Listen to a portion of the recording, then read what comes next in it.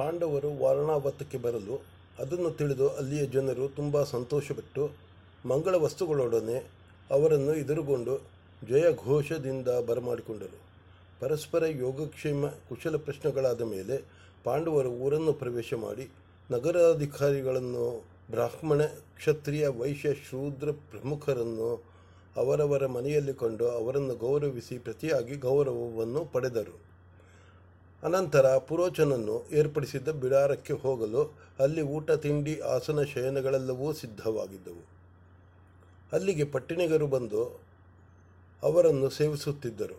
ಹೀಗೆ 10 ರಾತ್ರಿ ಕಳೆಯಲು ಮಂಗಳ ಮಂದಿರವೆಂಬ ಹೆಸರಿಟ್ಟಿದ್ದ ಅಮಂಗಳ ಮಂದಿರಕ್ಕೆ ಪುರೋಚನನು ಅವರನ್ನು ಕರೆದುಕೊಂಡು ಹೋದನು.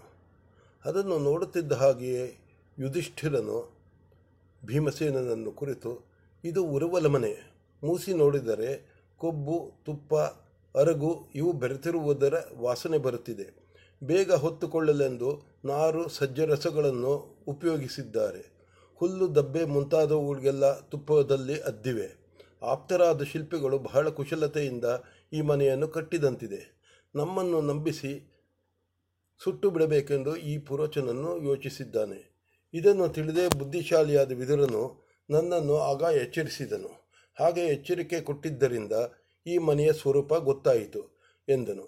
ಭೀಮನು, ಹಾಗಾದರೆ ನಾವು ಮೊದಲು ವಾಸ ಮಾಡುತ್ತಿದ್ದ ಮನೆಗೆ ಹೋಗೋಣ ಎಂದನು. ಯುಧಿಷ್ಠಿರನು, ನಾವು ಯಾವ ಸುಳಿವನ್ನೂ ಕೊಡದೆ ಇಲ್ಲಿಯೇ ಇದ್ದುಕೊಂಡು ಮುಂದಿನ ಕ್ರಮವನ್ನು ಯೋಚಿಸುವುದು ಒಳ್ಳೆಯದು. ನಾವು ಏನಾದರೂ ಸುಳಿವನ್ನು ತೋರಿಸಿದರೆ ಪುರೋಚನನು ನಿರ್ಬಂಧಪಡಿಸಿ ನಮ್ಮನ್ನು ಶೀಘ್ರವಾಗಿಯೇ ಸುಟ್ಟು ಹಾಕಿಬಿಡಬಹುದು. ಅವನು ಯಾವ ಅನ್ಯಾಯಕ್ಕೂ ಅಧರ್ಮಕ್ಕೂ ಹೇಸುವವನಲ್ಲ. ಅವನಿಗೆ ಸುಯೋಧನನ ಸಹಾಯವಿದೆ. ನಾವು ಇಲ್ಲಿ ಸುಟ್ಟು ಹೋದವಾದರೆ ತಾತ ಭೀಷ್ಮ ತಾನೇ ಆಮೇಲೆ ಏನು ಮಾಡಲ್ಲ. ಕೌರವರ ಮೇಲೆ ಕೋಪಿಸಿಕೊಳ್ಳಬಹುದು. ಕೋಪಿಸಿಕೊಂಡು ಅವರನ್ನು ಏಕೆ ಮೇಲೆ ಹಾಕಿಕೊಳ್ಳುತ್ತಾನೆ? ಅದರಿಂದೇನೋ ಪ್ರಯೋಜನ. ಮಿಕ್ಕ ಹಿರಿಯರು ಕೋಪಿಸಿಕೊಳ್ಳಬೇಕಾದುದು ಧರ್ಮ ಎಂದು ಕೋಪಿಸಿಕೊಳ್ಳಬೇಕು ಅಷ್ಟೆಯೇ. ಹಾಗಲ್ಲದೆ ನಾವೇನಾದರೂ ಬೆಂಕಿಗೆ ಹೆದರಿಕೊಂಡು ಈಗ ಓಡಿ ಹೋದರೆ ರಾಜ್ಯಲೋಭಿಯಾದ ದುರ್ಯೋಧನನು ನಮ್ಮೆಲ್ಲರನ್ನೂ ಹಿಡಿಸಿ ಕೊಲ್ಲಿಸಬಹುದು.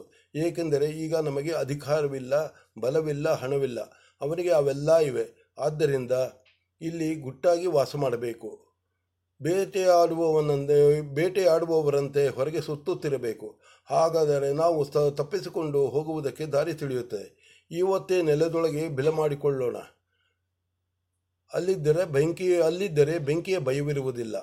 ಆದರೆ ಅದು ಪುರಜನರಿಗಾಗಲಿ ಗೊತ್ತಾಗಬಾರದು ಎಂದನು. ಅವರು ಸದ್ಯಕ್ಕೆ ಅಲ್ಲಿಯೇ ಇರುವುದು ಎಂದು ನಿರ್ಧಾರವಾಯಿತು.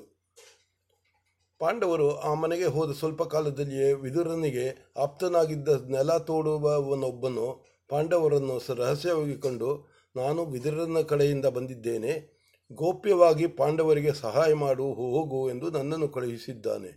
ನಾನು ಅಗತೆಯನ್ನು ಬಲ್ಲವನು.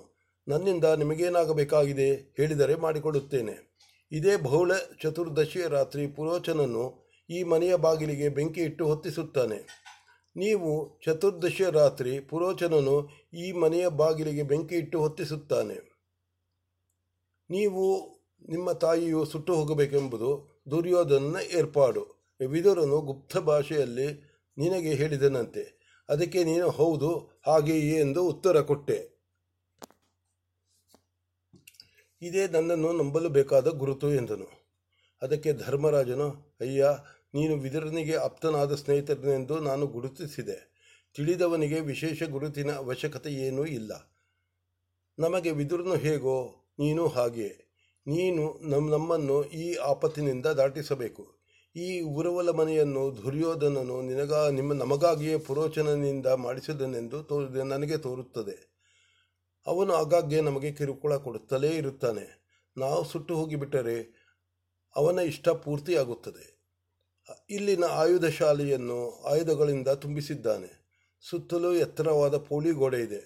ಆದ್ದರಿಂದ ಇಲ್ಲಿಂದ ತಪ್ಪಿಸಿಕೊಂಡು ಹೋಗುವ ಹಾಗಿಲ್ಲ. ಇದೆಲ್ಲವನ್ನು ಮೊದಲೇ ತಿಳಿದು ವಿದುರನು ನಮಗೆ ಎಚ್ಚರಿಕೆ ಕೊಟ್ಟನು. ಅವನು ಊಹಿಸಿದ್ದ ಅಪಾಯ ಬಂದಿದೆ. ಆದ್ದರಿಂದ ನೀನು ಪುರೋಚನನಿಗೆ ತಿಳಿಯದಂತೆ ನಮ್ಮನ್ನು ಬಿಡುಗಡೆ ಮಾಡಬೇಕು ಎಂದನು. ಆಗಲಿ ಎಂದು ಭರವಸೆ ಹೇಳಿ ಅವನು ಕೆಲಸಕ್ಕೆ ಆರಂಭಿಸಿ ಸುತ್ತಿನ ಕಂದಕವನ್ನು ಸರಿಮಾಡುವವನಂತೆ ಮನೆಯೊಳಕ್ಕೆ ಒಂದು ಬಿಲವನ್ನು ಕೊರೆದು ಪುರೋಚನನು ಕಂಡಾನೆಂದು ಅದರ ಬಾಯಿಯನ್ನು ಐಬು ಕಾಣದಂತೆ ಮುಚ್ಚಿದನು. ಹೀಗೆ ಸಿದ್ಧವಾದ ಮನೆಯಲ್ಲಿ ಪಾಂಡವರು ರಾತ್ರಿ ಹೊತ್ತು ಆಯ್ದುಬಿಟ್ಟುಕೊಂಡು ವಾಸಿಸುತ್ತಿದ್ದರು. ಹಗಲು ಹೊತ್ತು ಬೇಟೆಯ ನೆವದಲ್ಲಿ ಹೊರಗೆ ತಿರುಗುತ್ತಿದ್ದರು.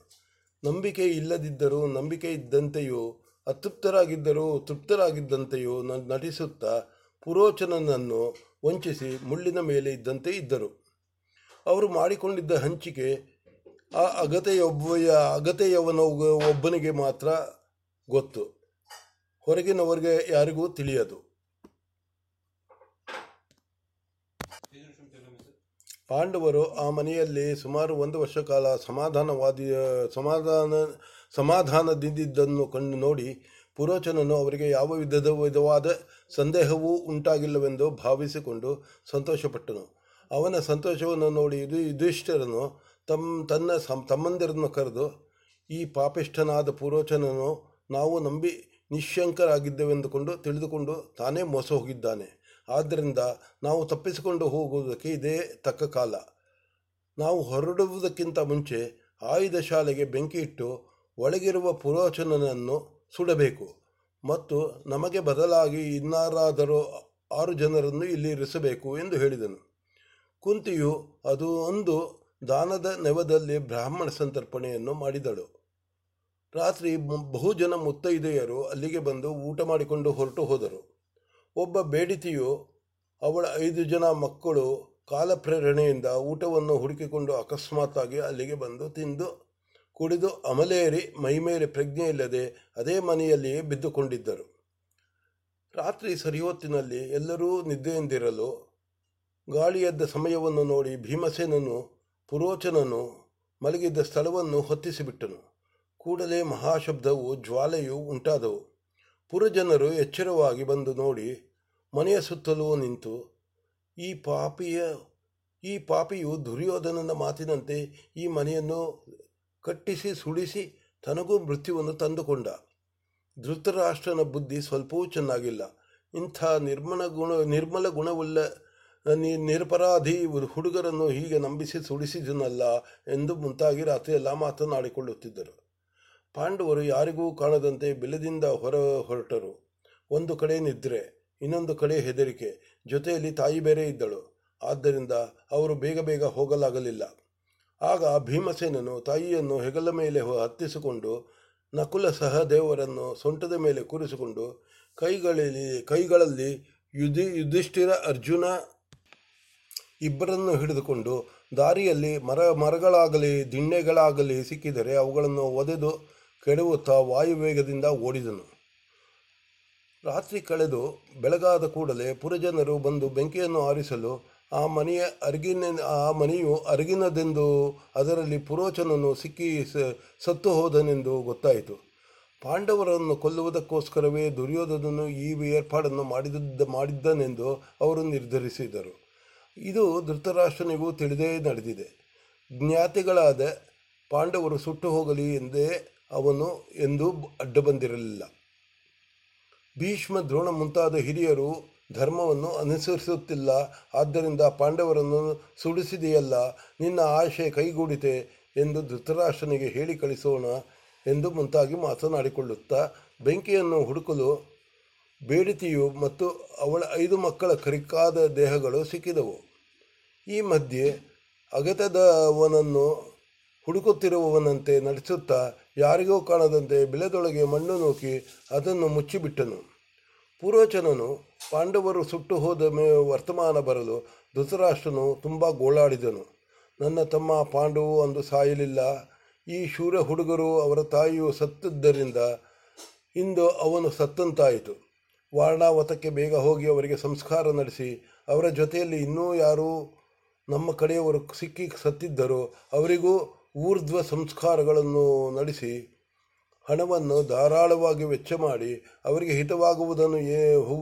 ಹಿತವಾಗುವುದನ್ನು ಏನೇನು ಮಾಡಬಹುದೋ ಎಲ್ಲವನ್ನೂ ಮಾಡಿ ಎಂದು ಆಜ್ಞೆ ಮಾಡಿ ತಾನು ತರ್ಪಣಾದಿಗಳನ್ನು ಕೊಟ್ಟನು. ಕೌರವರೆಲ್ಲರೂ ಗೋಳಾಡಿದರು. ವಿದುರನೇ ಅಷ್ಟಾಗಿ ಶೋಕವನ್ನು ತೋರಿಸಲಿಲ್ಲ, ಏಕೆಂದರೆ ಅವನು ಬಲ್ಲ ಸಂಗತಿ ಬೇರೆಯಾಗಿತ್ತು. ಅತ್ತ ಪಾಂಡವರು ದಕ್ಷಿಣಾಭಿಮುಖವಾಗಿ ಹೋಗುತ್ತಾ ನಕ್ಷತ್ರದ ಬೆಳಕಿನಲ್ಲಿ ಬೇಗ ಬೇಗ ಪ್ರಯಾಣ ಮಾಡಿ ದಟ್ಟವಾದ ಅರಣ್ಯವನ್ನು ಸೇರಿದರು. ಅಷ್ಟು ಹೊತ್ತಿಗೆ ಎಲ್ಲರಿಗೂ ತುಂಬ ಬಳಲಿಕೆ, ಬಾಯಾರಿಕೆ, ತೂಕಡಿಕೆ. ಆಗ ಧರ್ಮರಾಜನು ಭೀಮಸೇನನನ್ನು ಕುರಿತು, ಈ ದಟ್ಟವಾದ ಕಾಡಿನಲ್ಲಿ ಸಿಕ್ಕಿ ತೊಳಲುತ್ತಿದ್ದೇವೆ. ದಿಕ್ಕೇ ಗೊತ್ತಾಗುತ್ತಿಲ್ಲ, ನಡೆಯುವುದಕ್ಕೆ ಕೈಯಲ್ಲಾಗುತ್ತಿಲ್ಲ. ಇದಕ್ಕಿಂತ ಕಷ್ಟ ಉಂಟೆ? ಈ ಹಾಳು ಪುರೋಚನನು ಸುಟ್ಟು ಹೋದನೋ ಇಲ್ಲವೋ ಗೊತ್ತಿಲ್ಲ. ಅವನ ಭಯದಿಂದ ಹೇಗೆ ತಪ್ಪಿಸಿಕೊಳ್ಳೋಣ?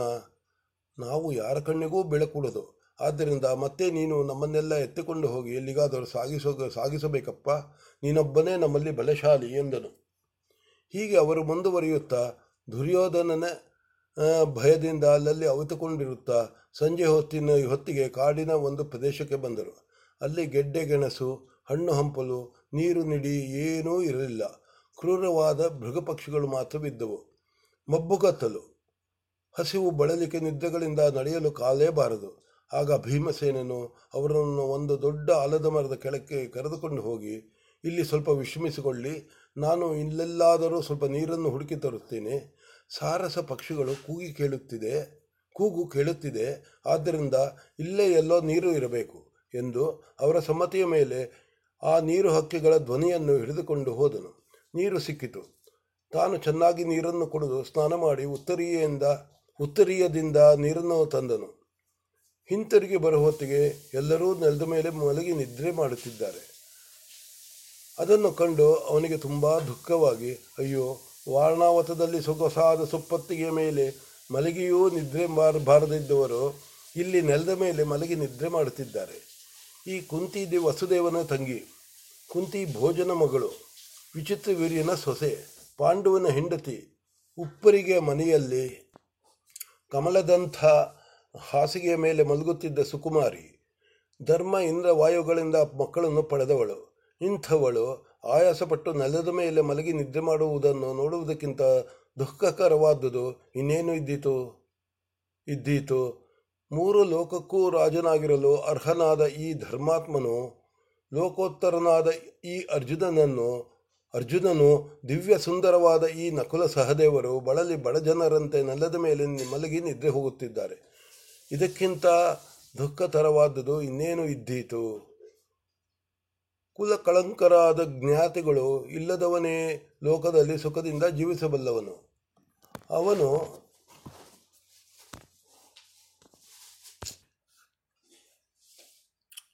ಊರಿಗೆಲ್ಲ ಒಂದೇ ಒಂದು ಇರುವ ಹಣ್ಣಿನ ಮರದಂತೆ ಪಾವನವಾಗುತ್ತಾನೆ.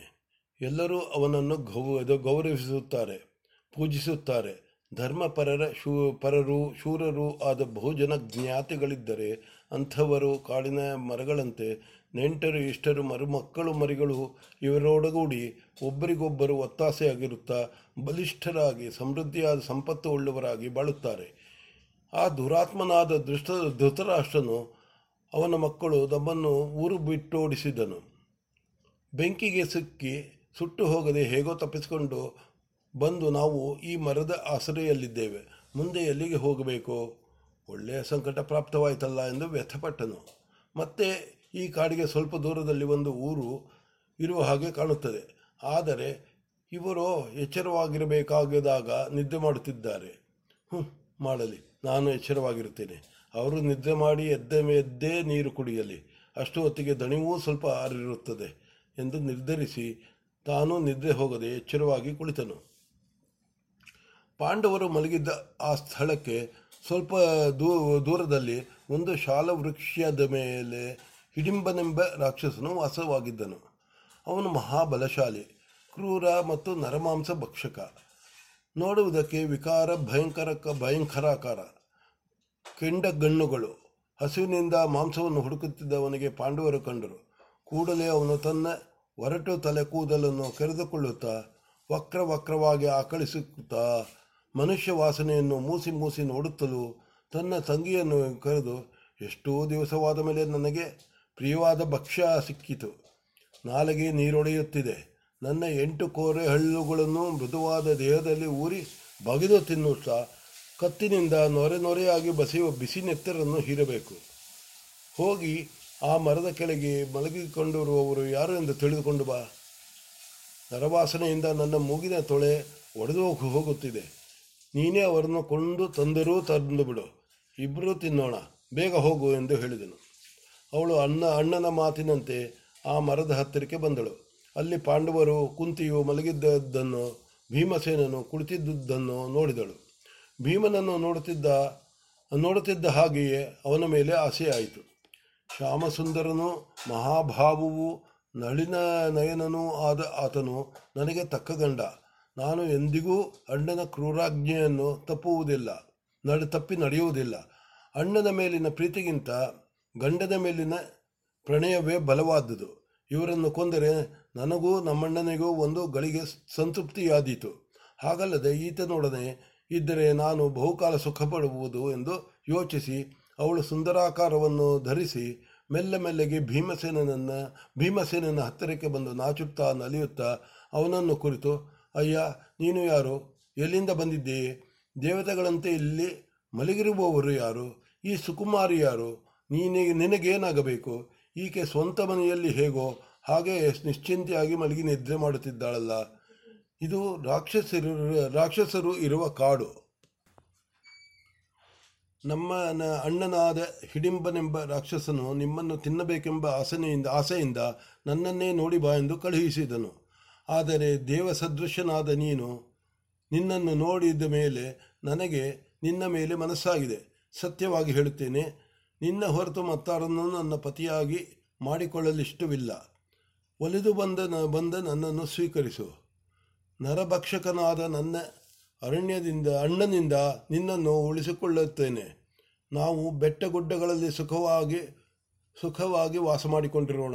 ನೀನು ನನ್ನ ಗಂಡನಾಗು. ನಾನು ಅಂತರಿಕ್ಷದಲ್ಲಿ ಹೋಗಬಲ್ಲೆ. ಆದ್ದರಿಂದ ಎಲ್ಲಿ ಬೇಕಾದರೆ ಅಲ್ಲಿ ನನ್ನೊಡನೆ ಸುಖವಾಗಿರಬಹುದು ಎಂದಳು. ಭೀಮನು, ಎಲೆ ರಾಕ್ಷಸಿ, ಇವರು ನನ್ನ ತಾಯಿ, ಅಣ್ಣ ತಮ್ಮಂದಿರು. ಮಲಗಿ ನಿದ್ದೆ ಹೋಗುತ್ತಿರುವಾಗ ನಾನು ಅವರನ್ನು ರಾಕ್ಷಸರ ಪಾಲು ಮಾಡಿ ಕಾಮಾರ್ಥನಾಗಿ ಹೋಗಬಹುದೇ ಎಂದನು. ರಾಕ್ಷಸಿಯು, ಇವರನ್ನು ಎಬ್ಬಿಸು. ನಿನಗೆ ಹೇಗೆ ಪ್ರಿಯವಾದೀತೋ ಹಾಗೆ ನಡೆದುಕೊಳ್ಳುತ್ತೇನೆ. ರಾಕ್ಷಸರ ಕಾಟವನ್ನು ತಪ್ಪಿಸುತ್ತೇನೆ ಎಂದಳು. ಭೀಮನು, ರಾಕ್ಷಸಿ, ಸುಖವಾಗಿ ಮಲಗಿರುವ ತಾಯಿಯನ್ನು, ಅಣ್ಣ ತಮ್ಮಂದಿರನ್ನು ನಾನು ರಾಕ್ಷಸನ ಭಯದಿಂದ ಎಚ್ಚರಗೊಳಿಸಬೇಕಾಗಿಲ್ಲ. ರಾಕ್ಷಸರು ನನ್ನ ಪರಾಕ್ರಮದ ಮುಂದೆ ನಿಂತಾರೆ. ಹೋಗುವ ಹಾಗಿದ್ದರೆ ಹೋಗು, ಇರುವ ಹಾಗಿದ್ದರೆ ಇರು. ಇಲ್ಲ, ಇನ್ನೇನು ಮಾಡಬೇಕೆನ್ನುತ್ತೀಯೋ ಮಾಡು. ನಿನ್ನ ನರಭಕ್ಷಕನಾದ ಅಣ್ಣನನ್ನು ಕಳುಹಿಸುವುದಾದರೂ ಕಳುಹಿಸು ಎಂದನು. ತನ್ನ ತಂಗಿ ಹೋಗಿ ಎಷ್ಟು ಹೊತ್ತಾದರೂ ಇನ್ನೂ ಬರಲಿಲ್ಲವೆಂದು ಹಿಡಿಂಬನು ಮರದಿಂದ ಇಳಿದು ಪಾಂಡವರಿದ್ದಲ್ಲಿಗೆ ಬಂದನು. ಅವನನ್ನು ನೋಡಿ ಹಿಡಿಂಬೆಯು ಭೀಮನನ್ನು ಕುರಿತು, ಅಗೋ, ನರಭಕ್ಷಕನಾದ ಆ ದುಷ್ಟ ರಾಕ್ಷಸನು ಮೇಲೆ ಬಿಡುವುದಕ್ಕೆ ಬರುತ್ತಿದ್ದಾನೆ. ನಾನು ಹೇಳಿದ ಹಾಗೆ ಕೇಳು. ಮಲಗಿರುವವರನ್ನು ಎಬ್ಬಿಸು. ಎಲ್ಲರನ್ನೂ ನನ್ನ ಸೊಂಟದಲ್ಲಿ ಎತ್ತುಕೊಂಡು ಆಕಾಶದಲ್ಲಿ ಹಾರಿ ಹೋಗುತ್ತೇನೆ. ಹಾಗಾದರೆ ಅವರಿಂದ ತಪ್ಪಿಸಿಕೊಳ್ಳಬಹುದು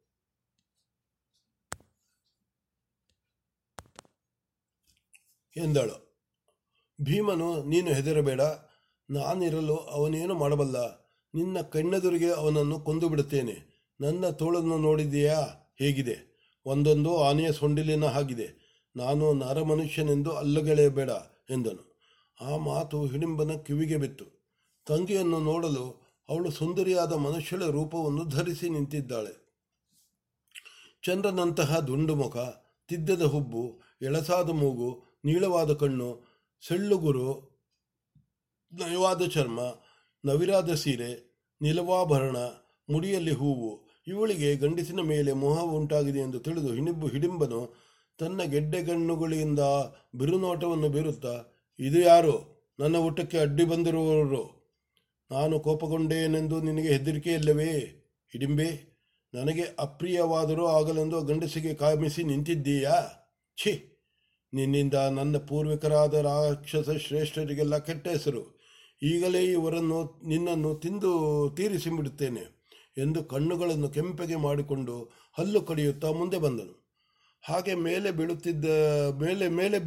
ಮೇಲೆ ಬೀಳಬಂದ ಅವನನ್ನು ನೋಡಿ ಭೀಮನು, ಎಲ್ಲಾ ದುಷ್ಟ, ನಿಲ್ಲು. ಹೆಂಗಸಿನ ಮೇಲೆ ಕೈ ಮಾಡುತ್ತೀಯ? ಅವಳದೇನು ತಪ್ಪು?